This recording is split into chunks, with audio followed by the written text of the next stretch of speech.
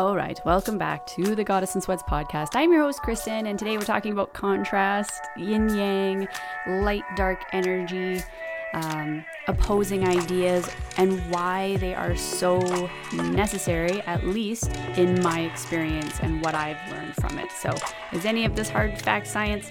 I'm sure there's some hard and fact science behind it somewhere. Have I researched it? Fuck no. But sometimes I find the personal experience can be more powerful than what the scientific side would have to say. Sometimes. Not all the time. Is it? So just take from it what it will. But let's dive into this topic because I think that there is some good material here, and I've got a special treat for you at the end of the podcast that I hope you'll enjoy. Alrighty then. Let's get to it. Today, we're talking about contrast. Okay, and why this is so important and what I've learned about contrast going along. Starts with a really cool, not really a cool story. But when I think of contrast, I think of the yin yang, right? You've got the two energies. So if you look at a yin yang, what I've come to understand they represent is the black is like the feminine energy. It's quiet. There's more potential. It's not as active, intuitive. Think intuition. That type of thing. And then is that yin? Yeah. And then the yang energy is much more loud, action-oriented, masculine. So that's what I've come to understand when it comes to the yin yang. Now, why am I talking about this? It's going to get a little bit dark, so bear with me here if you're okay with a bit of darkness. This idea of a purge. And I mean like a planetary purge, right? I look at conflicts that are happening between people who have opposing ideas, and they get this ridiculousness in their brain thinking, I need to eradicate this opposing thing. But if that opposing thing wasn't there, what you have would cease to exist. Your ideas and opinions would cease to exist. They wouldn't be there. You wouldn't feel as strongly as you do for them. And there's this great audio from Alan Watts. I love listening to this man's voice. It is just, it's amazing. He's got, the best way I can describe it is he has an exquisite voice. The way his accent is, the tone of voice. Basically, he's my voice idol, even though I know I could never pull that off because one, I don't have a man's voice. I mean, that's really the main thing. And two, I mean, I can sometimes pull off a British accent. I actually have to ask my British friends if I do it all right or if I'm pulling like the Dick Van Dyke version of an accent. But I don't have that naturally. So anyways, it's a very unrealistic goal in my life. So let's talk about this contrast. Talk about the contrast. If I will put the audio in here. Now, obviously, I don't own the rights to that, so please don't come at me. I just want to share this information. That's all I want to do. I want to share these ideas and this concept of why is contrast so important, right? Why is it important to have opposing ideas? Why is it important to have complete opposite energies? Because you can't exist without the other. You can't. Now, this comes to this idea of a purge. Now, a book that I read once when I was doing my bus trips way back in like 2005 to Vancouver, I would grab a book, and one book I picked up was The Taking. Is that right? Yeah. The Taking by Dean Koontz. I hope I'm pronouncing his name correctly, and if I'm not, sorry, Dean. My bad. But it was this, basically, aliens of some weird kind came down to Earth and did a purge of people, which seems like a cool idea, right? When you think about opposing ideas. Now, that book, I only read it once. I cannot frickin' find it again. I know I didn't get rid of it, but you think I can find it again? No, I can't find it again to read it again, which makes me really, really sad. It's probably somewhere in a box, but I don't know. But that was the idea, is that the righteous ones could stay and the not so righteous ones were killed. And it seems like a good idea, right? It seems like, oh my God. And I've even had this thought.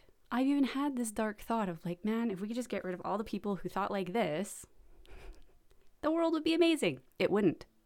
I don't think. The other thing to consider, and I had to sit in the bathtub and think about this. I was like, okay, so you have a purge. Who's dictating who stays and who goes? It's not going to be you. And so what does that mean? That means that your head is on the chopping block too. That means that everybody that you love and hold dear is on the chopping block. Everybody. It means that there's no guarantee. And so here's what I've decided for myself. If I'm going to think in that way, that we need to purge, my head's on the chopping block too. And if it serves the world that I disappear and that I'm no longer, then I guess it is what it is. That's how I look at it. But what really killed me was thinking about families, right? Think about family units. I think about my little family unit. There's no way all 5 of us would be here on a purge. I don't think. There's going to be somebody, maybe a couple people, who are going to be gone. What a fucking heartbreak. What a fucking heartbreak. So the thing to think about, at least you don't have to, but something to consider thinking about is, okay, let's say you get rid of everybody who has opposing views to you. Great. They're gone. You don't have to worry about them anymore. Now what? You think everybody left has the exact same views as you? And if they did, you'd be living in a vacuum. Where would original ideas come from? Where would thinking outside the box come from? There wouldn't be progression. You need the contrast. You need the opposing views. They have to be there. Now, the best thing, and I struggle with this all the time, all the fucking time. It's hard when somebody challenges your beliefs and views. It's really hard. I'm not going to deny that. I still struggle with it. When someone comes at me and they're like, well, have you thought of this? And I'm like, well, go fuck yourself. Stop that. Don't you dare. Don't you dare ruin that in my brain. But we need that to happen. Why do we need that to happen? It helps open up our view of the world. The other thing is, we're expecting people to have the same views as us when they are living in completely different situations. We expect them to see things how we see them when they're living in a completely different life. Their situation is different. The people in their life are different. The challenges they're going through are different. And yet we're trying to get them to look at life the same way we do. How's that going for you? Not well. All it turns into is a bit of strife. And so when it comes to the contrast, why can't we embrace it? I mean, as I'm sharing, I struggle with embracing the contrast. Why? Because I get my views challenged. But they get challenged for good reason, right? They get challenged so that I can take a step back and look and be like, I didn't consider this. I didn't consider that. Wow, that person's going through this struggle I'm not going through. I can kind of see how I would look at this situation quite differently. So, and what I'm seeing right now, which is driving me fucking crazy, is so much of this, and I've been just as stubborn, by the way, so don't take me off the roster. Don't exclude me from being this. But I see a lot of people who are really standing their ground and being really stubborn and not even opening up to the idea that somebody else is seeing this and experiencing this very differently and doesn't want what you want because of the situation that they're in. The best thing, one of the best things I saw, I think this is not our last election, but the one before, it said, you voted wrong, blah, blah, blah, blah. Like, people are just going, you fuckers, you fucked it up, you voted wrong. They didn't vote wrong. They voted based on what's going on in their life and which political party is going to serve them the best. The same way you voted the way you voted. Nobody votes wrong. They vote for what they think is going to be the best party to help them with whatever issue they're going through. That's what happened.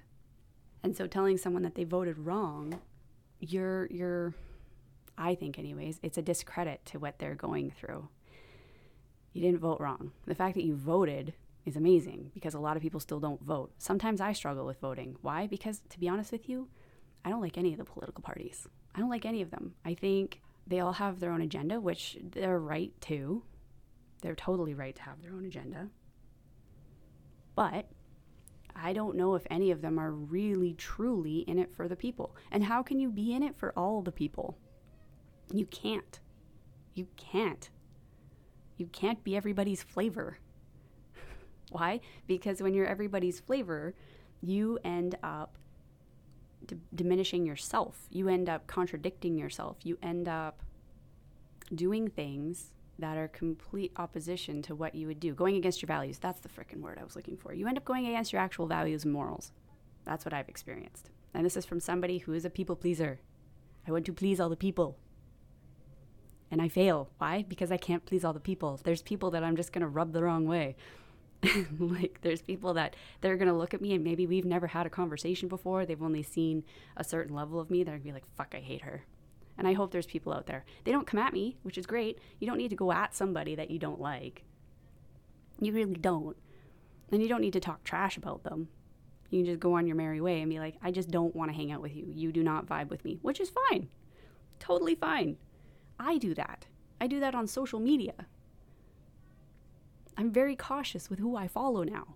Why? Because I want to follow people who care for others, who can kind of take a step back and look at other people's view and be like, you know what?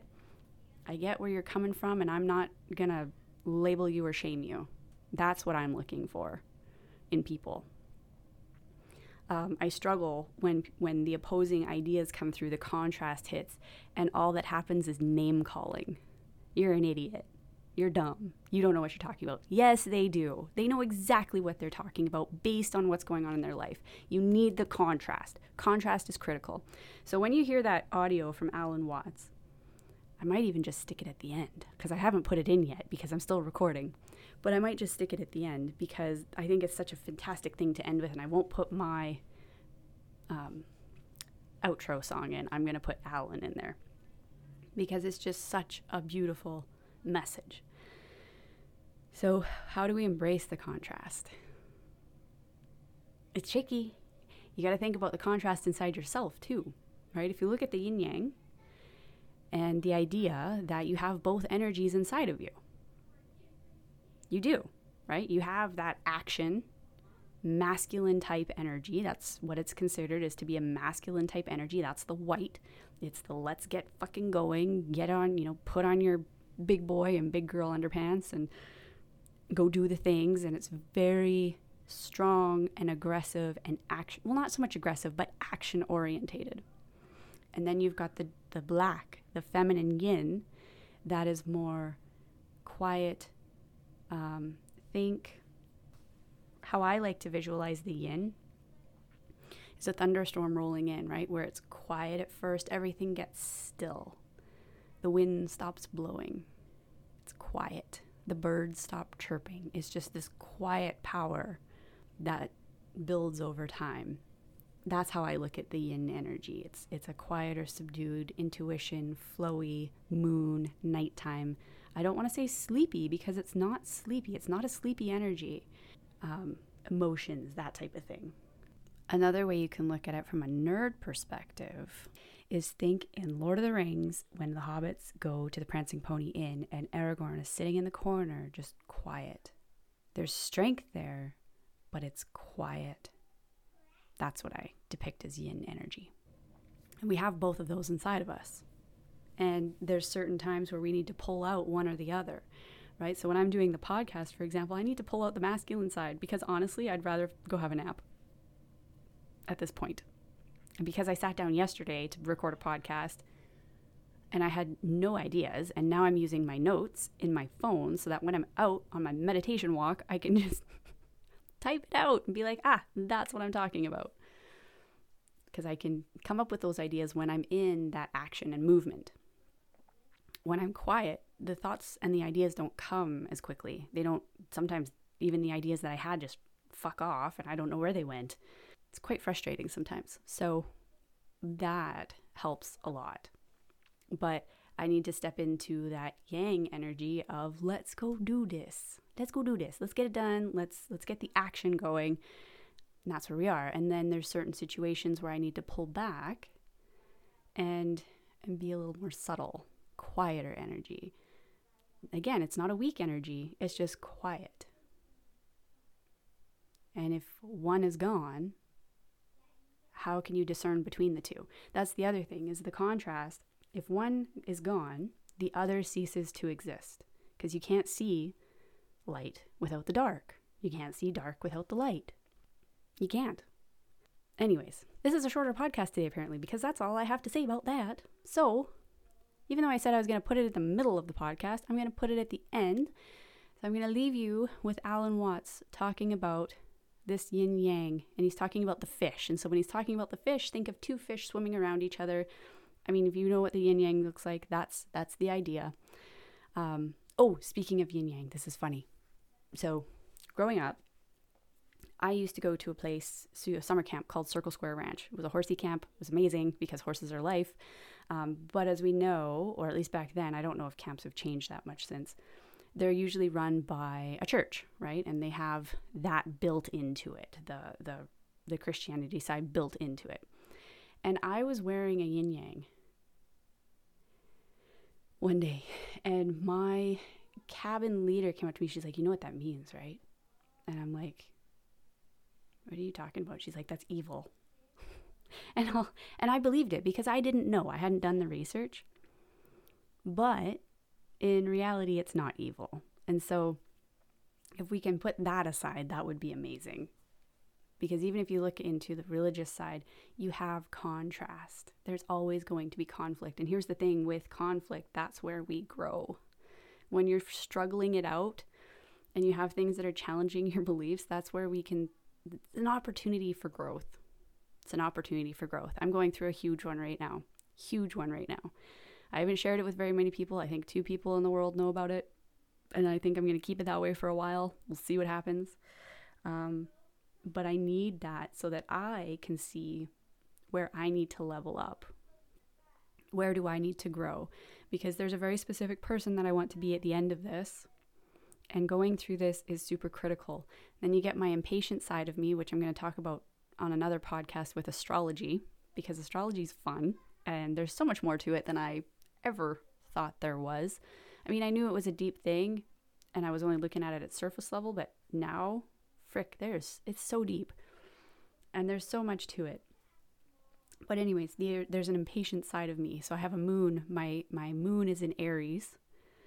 So that's my moon sign, which means I do get this very impatientness to me. So when you really get to know me, because your moon sign, if you think about it, is who are you with yourself? The people who know you the best, behind closed doors. If you think of a house, this is the best way I've come to understand. If you think of a house, right? I won't go through all of it, but your moon sign is like, who are you in the bedroom? And I don't mean in a sexual way. I just mean, who are you behind that door in that place of absolute safety? And when I'm in that place, I do get very impatient. And so, and it's funny because what I do in work and how patient I am with people learning things, and there's certain places where people are like, frick, you've got the patience of an oyster. Yep, in certain situations. But when it comes to my own personal stuff, so when I'm not getting something, and this is all personal, when I'm not understanding something, when I can't figure something out, when what I want to create isn't happening, I want it to happen like that. I mean, don't most of us, right? The instant gratification is beautiful, but it doesn't. And so then I get very impatient and I get very frustrated. So that is where my contrast, like there's contrast inside of you all the time. And it's important to recognize those. It's really important to recognize those. And this has been part of my journey this last year of really going into, and I know some people are like, astrology is so ridiculous. When you really dive into it, it's kind of cool to see how it relates to you and how your default personality is and how much it's actually accurate. And so I'm going to leave that for another episode. So with that, I want to leave you with Alan Watts explaining to you about the fishies and what happens when one ceases to exist or one eats the other. And that is all. So with that, just remember that I am so happy you're here. I'm very grateful that you take the time to listen. And I fucking love you. But what happens if the white fish succeeds in eating up the dark fish? The white fish disappears as well as the dark one, because the white one is only there in relation to the dark. So then, if these two fishes, as it were, wake up, if this one wakes up and this one wakes up, which is called awakening in Buddhism, they realize they're one. In other words, they go together. They're inseparable from each other. And this realization is that experience that underlying all that is negative in the world, all that is in a way painful and evil, there is a kind of necessity. It goes with the good. It is necessary for the good. Disorder is necessary for the manifestation of order, just as you must have, say, a black background to show up a light figure. And then when one sees that, a profound transformation takes place in one's attitude.